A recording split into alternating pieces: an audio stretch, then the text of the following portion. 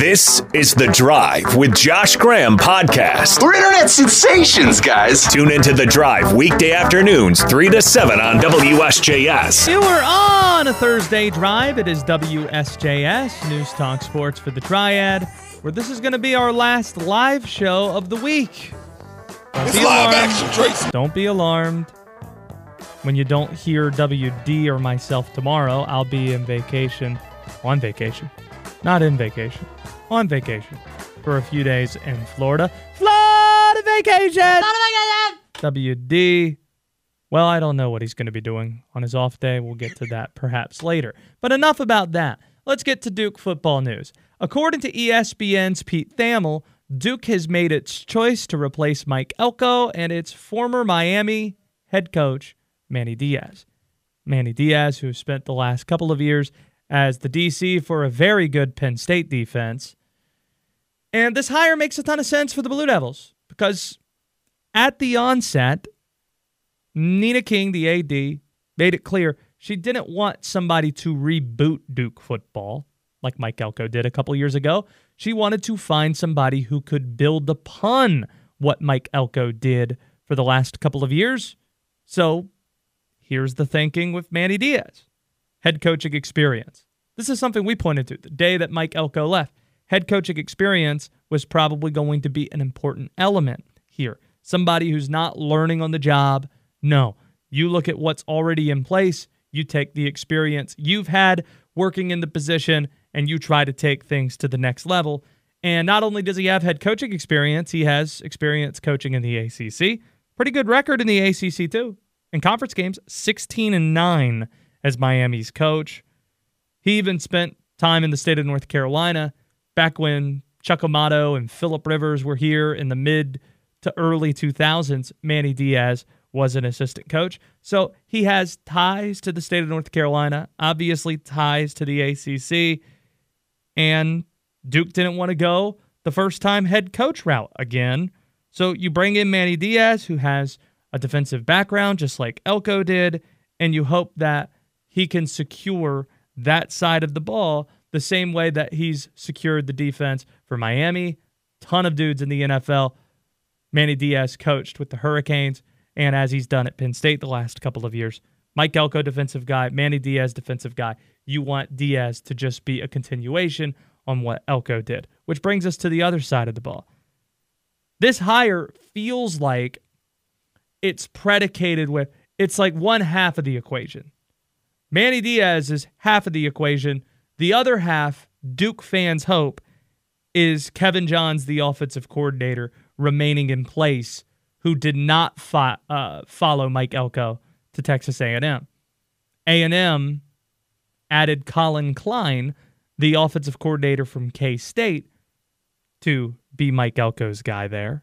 So Kevin Johns, it needs to be a priority if you're going defensive coach, which it seems Duke's going to do, to keep Kevin Johns in town. Don't be surprised if he's named assistant head coach or something. Sell on the point that you don't have to move your family. You can stay home and continue working with these players that you've been recruiting. He probably will get a pay bump out of it. He gets a lot of control being an offensive-minded or being the offensive coordinator for a head coach that has a defensive background. That would seem to be a good pairing. While everybody's talking about Manny Diaz today, what I hear is if Manny Diaz says, yeah, and it should be important to note, Duke has focused, that's what the reporting says, focused its search on Manny Diaz, which to translate it means they've chosen Manny Diaz. Manny Diaz has the next 24 hours to decide if he's going to accept the job and become Duke's head coach. And if he does, I hear Manny Diaz paired with Kevin Johns to try and continue what Duke has done. And getting into Manny's background at Miami, he didn't do a bad job with the Hurricanes. Again, I mentioned that conference record, 16-9. It's not bad. It didn't seem like he was given a fair shake with the Hurricanes. It seemed like he was scapegoated for the embarrassment of what College Game Day revealed once upon a time about the lack of resources that the Canes had. So they decided, oh, you guys don't think we're supporting the program enough? How about we make a coaching change and we pay Mario Cristobal a ton of money to come home, and then you tell us how much money we're spending or how little money we're spending. That's kind of how it felt from Miami. It didn't really feel like Manny Diaz was all that deserving of being fired. He was scapegoated for things that really weren't his fault. And when you look at the recruiting he did at Miami, it was impressive. So you get an excellent defensive coordinator who has the bona fides defensively everywhere that he's gone, experience coaching in the ACC, head coaching experience, and really good recruiter as well added to that. I think this hire makes a lot of sense for Duke. It really does. On X at WSJS Radio, if you want in, that's where we're streaming video in addition to YouTube and Twitch. Will Dalton, the executive producer of the show. WD, how are you going to be spending your day off tomorrow? I might watch some movies. I don't believe you. No. I did watch No Country for Old Men. That's how excited I was last night when learning that was your movie for next week. Yeah, I watched the trailer for it here today. So you'll wait till Monday probably to watch that, or Tuesday morning to fire that Monday night. Yeah, I'll probably play some Fortnite. No, who knows? I was going to joke probably playing video games, but there you go. No joke. You'll also host the show on Monday. I'll be back on Tuesday. Again, no live show tomorrow. Here's a prediction for the Carolina Panthers game in New Orleans on Sunday. In the fourth quarter of this game, mark my words, Carolina's going to have the ball with an opportunity to win.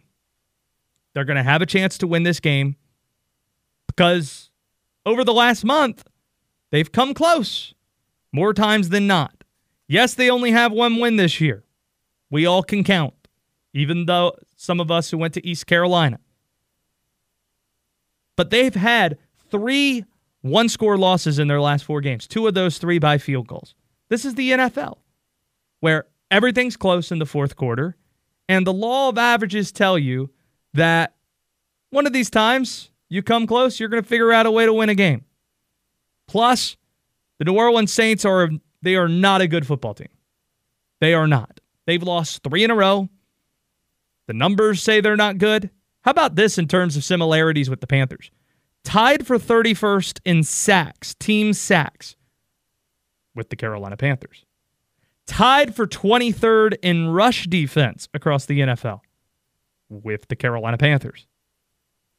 The fact that New Orleans struggles against the run is something that should trigger something in your head because Chuba Hubbard last week became the first Panther this year to hit 100 yards rushing in a game. So that's a plus. Could give Carolina a shot. Bryce Young, he's going to be playing a repeat opponent for the first time this year. So already played the Saints in that Monday Night Football game in week 2. That was very early on in the Bryce Young experience. Now we're here in the month of December, getting an opponent for the second time. Here was Bryce Young talking about the growth that he's experienced from week 2 to now. Yeah, I definitely feel more comfortable just in the system, in the offense. Obviously, there's been change in movement, but it's still been the same system. So because of that, you get more comfortable. And also just in managing situations and, trying to be more efficient pre-snap and operation-wise. That was something especially, that back then, week 2, that I think we've gotten a lot better. I've gotten a lot better at controlling. So I think those are some things. So Carolina's going to have the ball with the chance to win this game. And what's going to happen? There's no way you can pick Carolina to win this game. Now, this, again, isn't me saying they can't win this game. They're going to have an opportunity. They are. But me especially can't pick the Carolina Panthers to win again. Just can't do it. Can't do it. Not on the road. Not against a team with 5 wins while you've got 1. Can't do it. But don't be surprised if Carolina does. This will be a tight game in the fourth quarter. And much like we've seen over the last month, the team playing the Panthers will hold on. Saints 20, Panthers 16. The Drive with Josh Graham, only on WSJS.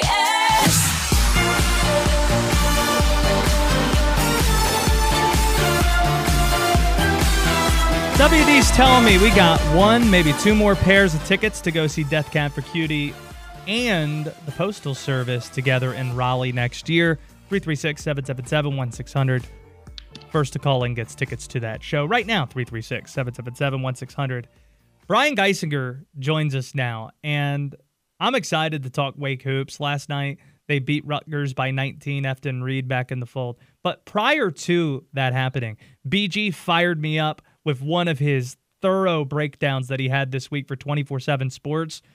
One of the smartest basketball people we have on regularly. You should check out that story, talking about what Wake has done with these guards, Hunter Salas and Cam Hildreth, putting up results that mirror what we've seen in past years, exciting lineups with Alondas Williams and Ty Appleby.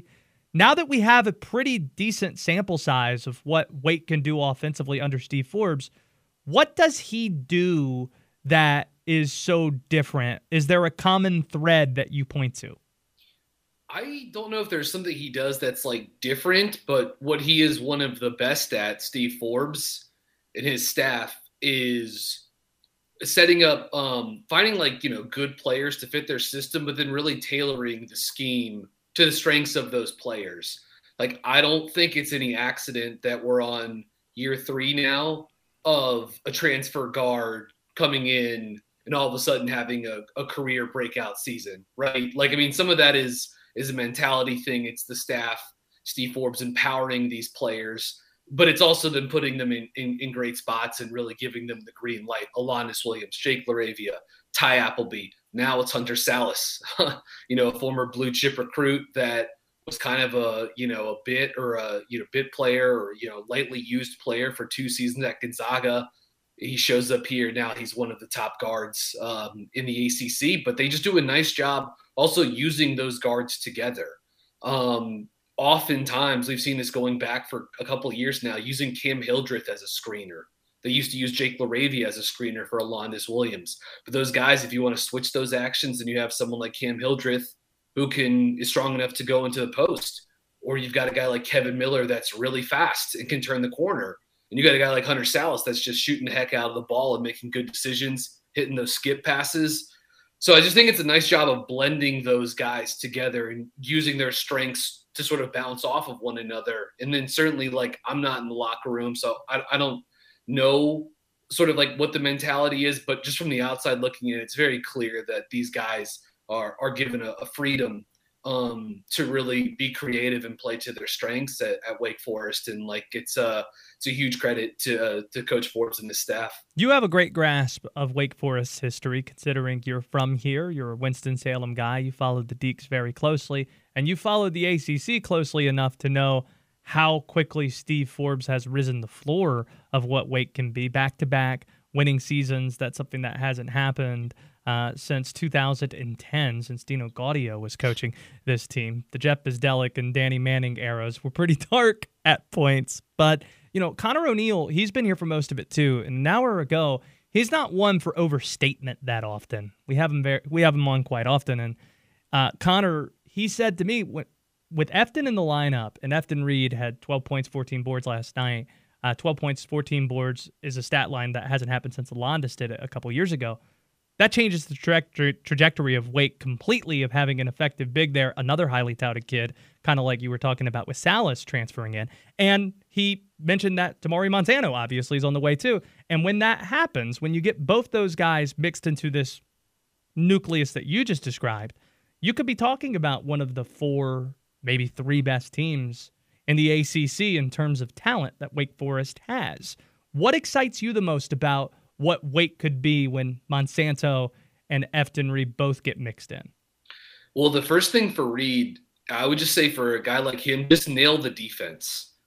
Be a force at the rim, protecting the hoop, clear the defensive glass, be a problem for opposing offenses when you're in drop coverage. Be at the right spots, use your size, use your length, because the offense is it's gonna take care of itself just by screening and diving hard, ducking in on post-ups. He just plays with awesome guards.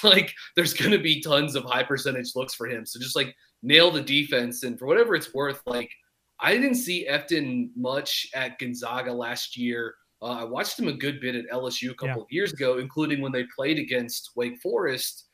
I think it's been 2 years, but I just think he's moving a little bit better.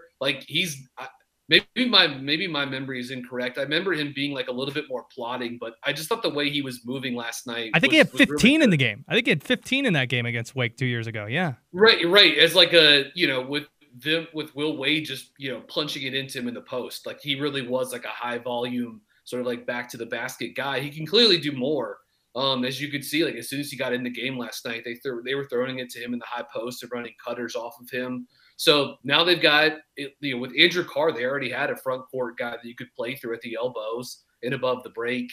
And now with Reid, it looks like you maybe even have another one. So one of the things that is going to be tough about Wake is just how many places on the floor with how many different players they can initiate offense with. Like they've got at least 3 guards and Carr at the forward spot and maybe Reid potentially too. But for him, it's just nailing the defense. Because Wake's offense is going to be good this year. Steve Forbes is a very good coordinator of offense. There's a ton of talent. But Wake's defense can't be, it's got to be like a top 50, top 60 defense. It can't be a top 100 defense. That's how they really squeeze the most out of their offensive firepower. And then for a guy like Monsanto, like I've talked about it on your show before, I've written about it plenty. He's not just like a good 3-point shooter. Like he is almost in a category of his own in terms of like volume and range shooting off the catch. And Wake, Steve Forbes and his staff have done a really good job leaning into that, using his shooting, having him come off screens, then tripping out opposing defenses by having Monsanto be a screener to get other guys open. What I like most about Reid is that everything he does can be additive because like he's just stepping into a role that's right there for him. Monsanto will have to, they'll have to scheme him, get him into a rhythm, that type of stuff. But his shooting and range is just like off movement is such a huge piece that of course you want that in the rotation. But it's just very easy to see Wake's top 6-7 players putting together a really, really nice offense around that group. Brian Geisinger has the breakdown. 24/7 Sports. You can read that. Wake Forest uses new tricks, scheme, versatility to defeat Florida last week. It's fantastic stuff. BG, let's transition to the NBA. It's time to out-precise the guys. Brian Geisinger is a basketball genius. Josh Graham, is not. I'm smart, you're dumb. I'm big, you're little. I'm right, you're wrong. Listen as Brian launches half-court shots and Josh, double dribbles all over himself. And there's nothing you can do about it. Get off the bench and try to out-precise the guys. You ready for the in-season tournament semis tonight? Yeah, it's exciting. It's been fun. It's the closest thing to college basketball we've seen the NBA get to. Single elimination, neutral site. That's how it kind of feels. It's cool. It's been fun. I mean, I had a feeling this was going to work, and I think it's been a pretty smashing success. Definitely some ways they can tweak it and improve it, but so far so good. Yeah, get rid of the point differential stuff. I'm not a big fan of that, but that's like the you said, starting spot. In my opinion, that's a way to start. With it. Okay, WD, what do you have? Let's actually start out with the in-season tournament Pacers-Bucks is going on right now. Bucks up 2, or Bucks up by 2 right now. Why do we have a TV in the studio and I don't have this on? I don't know. That's a you problem. That is me. Tyrese Halliburton. He's got one of the top 3-point percentages in the league for the Pacers. What is his 3-point percentage against the Bucks specifically? How many times has he played the Bucks? I don't know. Oh, are we talking like historically or like this year? I'm talking about this year. Oh. Yeah. I'm talking about this year. I assume it's a pretty high number. It is. Turns out when you shoot 45% from threes, you probably shoot it pretty well against everyone. The Milwaukee also a drop coverage team, so a lot of pull-up three-point opportunities there. I'll go 53% for Hallie from deep against the Bucks. What's that say? 55. That's what I have written down. That's right. Yeah. It's 55.6. Hey! Look at you, Josh. First time I've gotten one.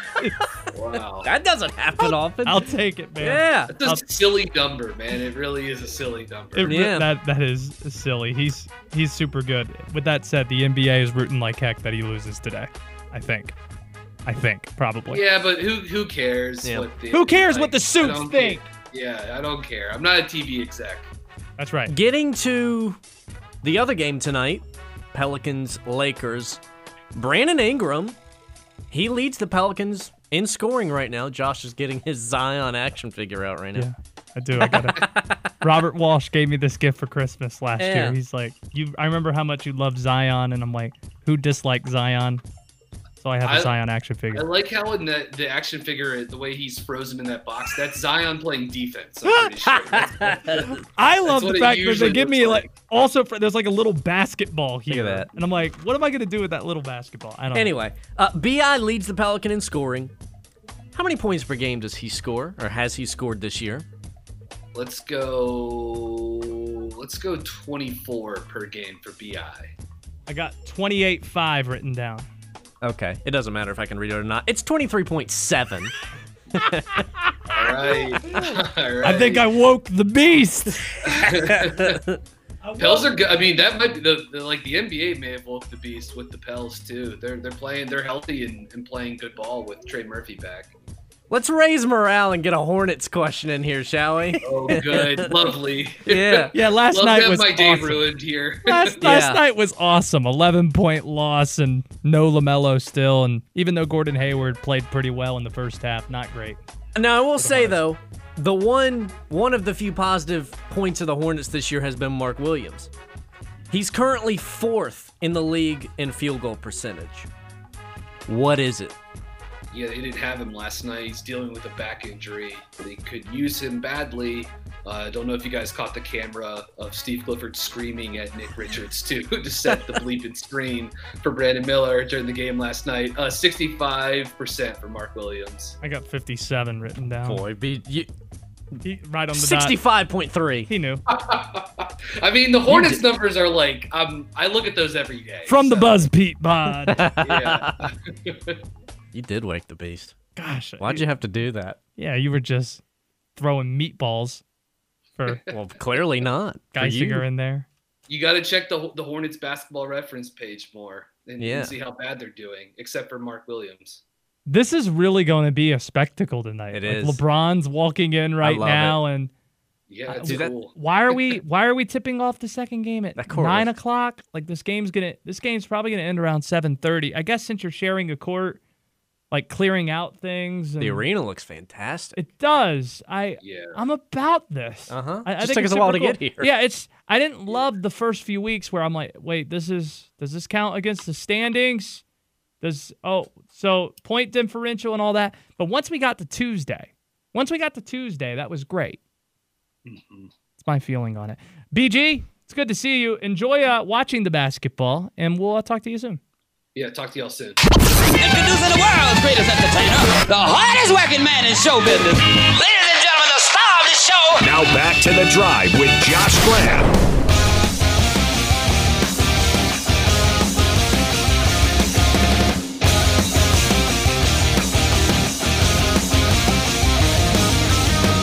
Two and 3 last week. Still 5 over for the season. Send me that cash out, family. Hashtag trust the process. Graham's Gamblin. Not a wide slate of college games to get to. Really only one college game on Saturday. Do I have a play on it? You bet I do. Can't miss the opportunity to bet on a college football game if the college football game is in front of you. So we've got a fantastic 4-pack to hand out right now in Graham's Gamblin. If you're not gambling, Come on now, let's talk some money. you're not trying. You are so money. You don't even know it. But you do. Let's play some bets. I'm gonna make you rich. This is Graham's Gambling. All right. The pageantry. The lack of points that are scored ever in this game. America's game. The Army-Navy game. Army is laying 2.5 against the mids, and I think the mids are mid. Kendi Amatalolo isn't in Annapolis anymore. Navy's taken a step back. Meanwhile, Army still has Jeff Monken. Army started the season off rough. They're trying to get to 6 wins. They've won 3 in a row going in, and they've beaten some good teams. Handled Air Force by 20. Beat Coastal Carolina as well, and beat Holy Cross too, which, by the way, their head coach just took an FBS job. He's done a nice job at the FCS level. Army's not bad. Navy is. I'm getting less than a field goal here to lay. No problem with that. Army, -2.5. But really, America, -2.5. Send me that cash out, family. America -1 million. Probably more what that line should be. Getting good value at just 2.5. Getting to the NFL. WD, how much do I like home divisional dogs? You like them. Pretty good. Like them quite a bit. Quite a bit.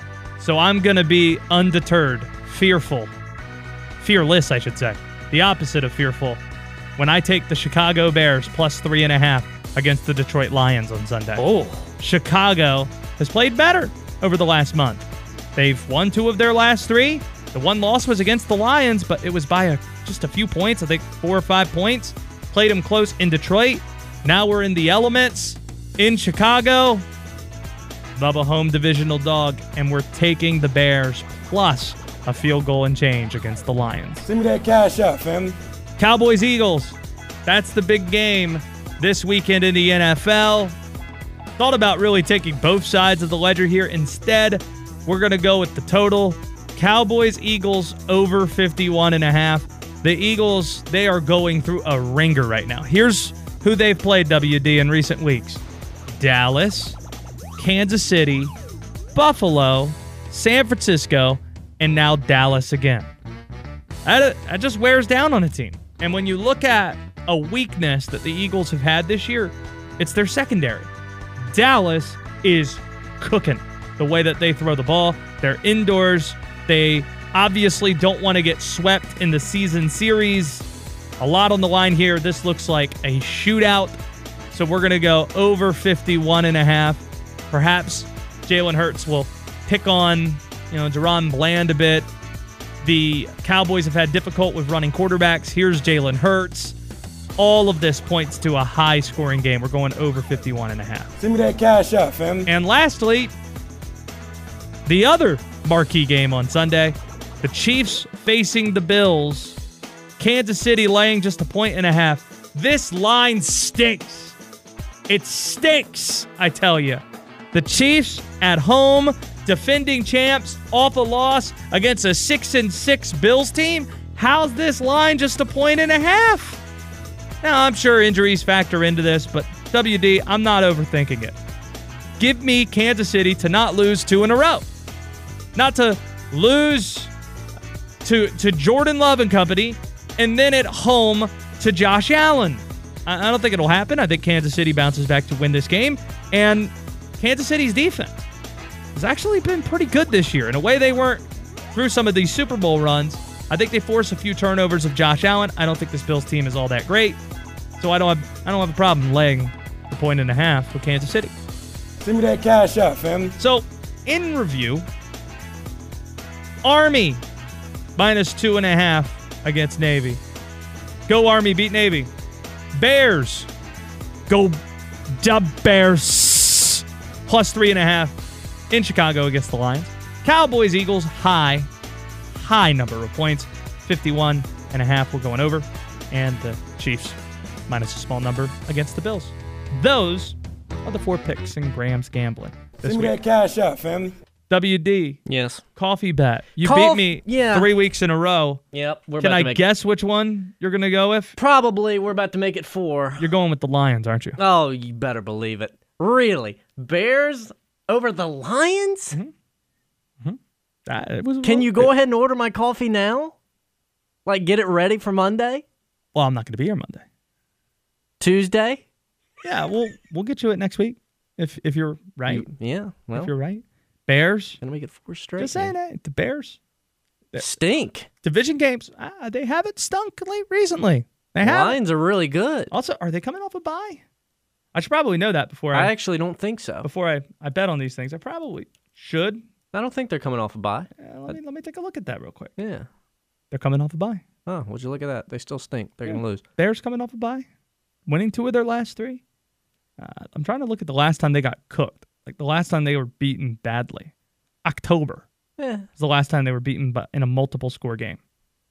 The Lions are pretty good. Lions are good there. The Lions aren't bad. The NFL. It's a It's a one-score sport, man. It is, but what it is. Like, I mean, the Lions barely snuck out of New Orleans with a win last week. Yeah. And then we're cooked by the Packers on Thanksgiving. I'm just saying.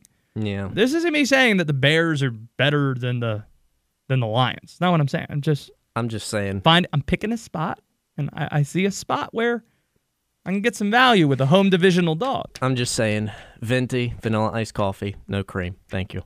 It's The Drive with Josh Graham, WSJS.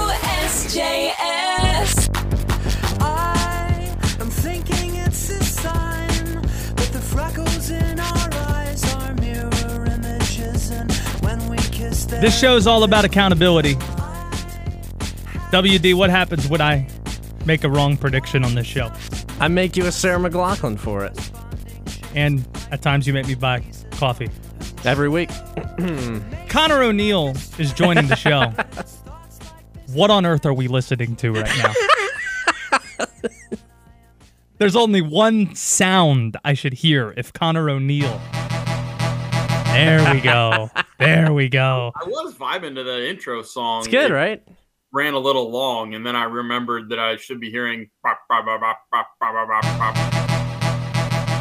I actually know what that song is. It's the Postal Service's Such Great Heights, one of the best songs ever, but still not Conor O'Neill's theme song. So Conor, WD deserves a little bit of shame there. So we'll give him a little bit of shame. However, there's a lot for us to get to with you. A lot of stuff with Duke. We'll get to that in a second. Last night, Wake Forest, 19-point win against Rutgers, and Efton Reid made his great return. And talk about a total Demon Deacon hasn't put up since Alondis Williams a few years ago in his debut, 12 points, 14 rebounds. In terms of sheer talent, when they get Damari Monsanto back into the fold too, could this be Steve Forbes' most talented team if you just look at it, talent alone at Wake Forest? Yeah, I think so. It's tough to gate. Like, the only thing that keeps me from being full on board with that is we don't know what level Damari Monsanto is going to come back at. Like, he's had two catastrophic or major injuries in the last 2 years. He came back from the Achilles really well and really quickly. This one, the recovery process has been longer than they thought it would be. So I don't know what level of player they'll get back when they get Damari back. Hopefully that happens sooner rather than later. Certainly based on one game of Efton Reid and based on the preseason comments from Steve, the media day comment about him changing Wake's trajectory has always stuck with me for about a month and a half now. It took all of 3 minutes of him being in a game to see that happen, right? He had the moment that stuck out to me was before he got his first bucket, where he skies above everybody else and gets a rebound. And basically, you want to use the football term, he high pointed the ball and brought down a defensive rebound, which this team needs, and then ran the floor, got post position, got a feed, and turned around and made a little hook shot through contact, and that's a 3-point play, and that's something that just hasn't been available to this team. So he brings another dimension.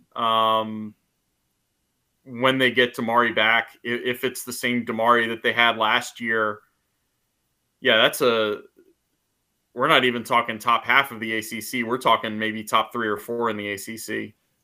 Conor O'Neill with us here. Assuming they don't slip up against New Jersey Institute of Technology, Delaware State, Presbyterian, getting to ACC play, I know a lot of this depends on how the rest of the league performs, but what's a magic number that you circle right now, given what we now know about the out-of-conference for Wake and what wins they were able to get? A round number that you circle and say, yeah, that should be good enough. In terms of ACC wins? Yeah. Man, I'd see 13 or 14 out there. God, what was their number? They had 13 and 22, and they were left out because of the perception of the league. And because it was the wrong 13. Like, that's how asinine it became. At Virginia was not a quad 1 win.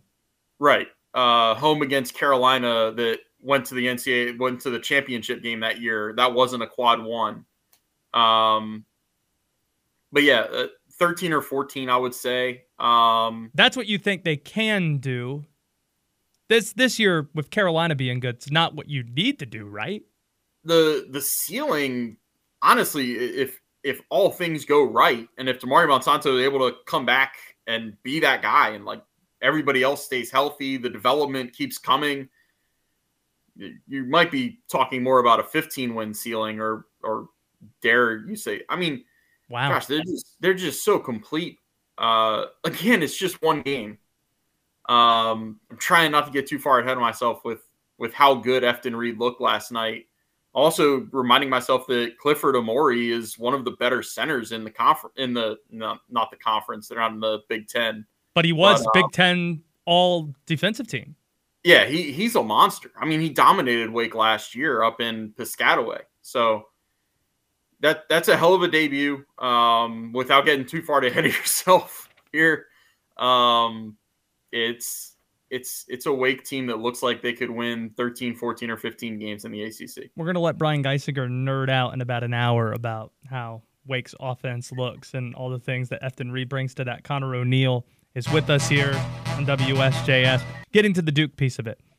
Based on the information you have, is Manny Diaz a done deal, or how far are you willing to go? It's not a done deal yet. You only got to go back to this weekend with Duke's bowl game to see why you wait for things to be official. They were headed to the Gasparilla Bowl until they weren't, and they're headed to Birmingham now. There's a little bit of difference between Tampa and Birmingham. Slightly. Look, I think it gets done, but until it does, I'm just not willing to say, okay, let's all think about who Manny Diaz wants as his offensive coordinator. Is he going to retain some of the defensive coaches? Like all that stuff just needs to wait. He's clearly the guy that Duke wants. His name was early on in the process. He interviewed last week. If I had to wager a guess, he's had a few more interviews in the last couple of days. It's usually how the process goes. It's how Duke's timeline went last year. But again, in terms of let's not get ahead of ourselves and let's not put too many feet in front of themselves, or however that metaphor goes. What I'm trying to say here is, I think this day 2 years ago is the day that everybody was convinced Jason Garrett was going to get the job. And then it was Friday that it was Mike Elko was the leader in the clubhouse, and all things pointed toward Mike Elko. So there was a Tony Elliott day in that too. But speaking of offensive minds, right. Kevin Johns is not following Mike Elko to A&M. What does choosing another defensive-minded coach, whether it be Diaz or somebody else if it falls through, what does that say, if anything, about Duke's willingness to keep Kevin Johns as the OC? I think it says some things. I would be curious. I haven't done the research yet into. Do you know off the top of your head who Manny Diaz's offensive coordinator was in Miami? It was Rhett Lashley was his offensive coordinator. Can't imagine he's available now. Yeah. I'm curious whether Kevin Johns will stay aboard or not.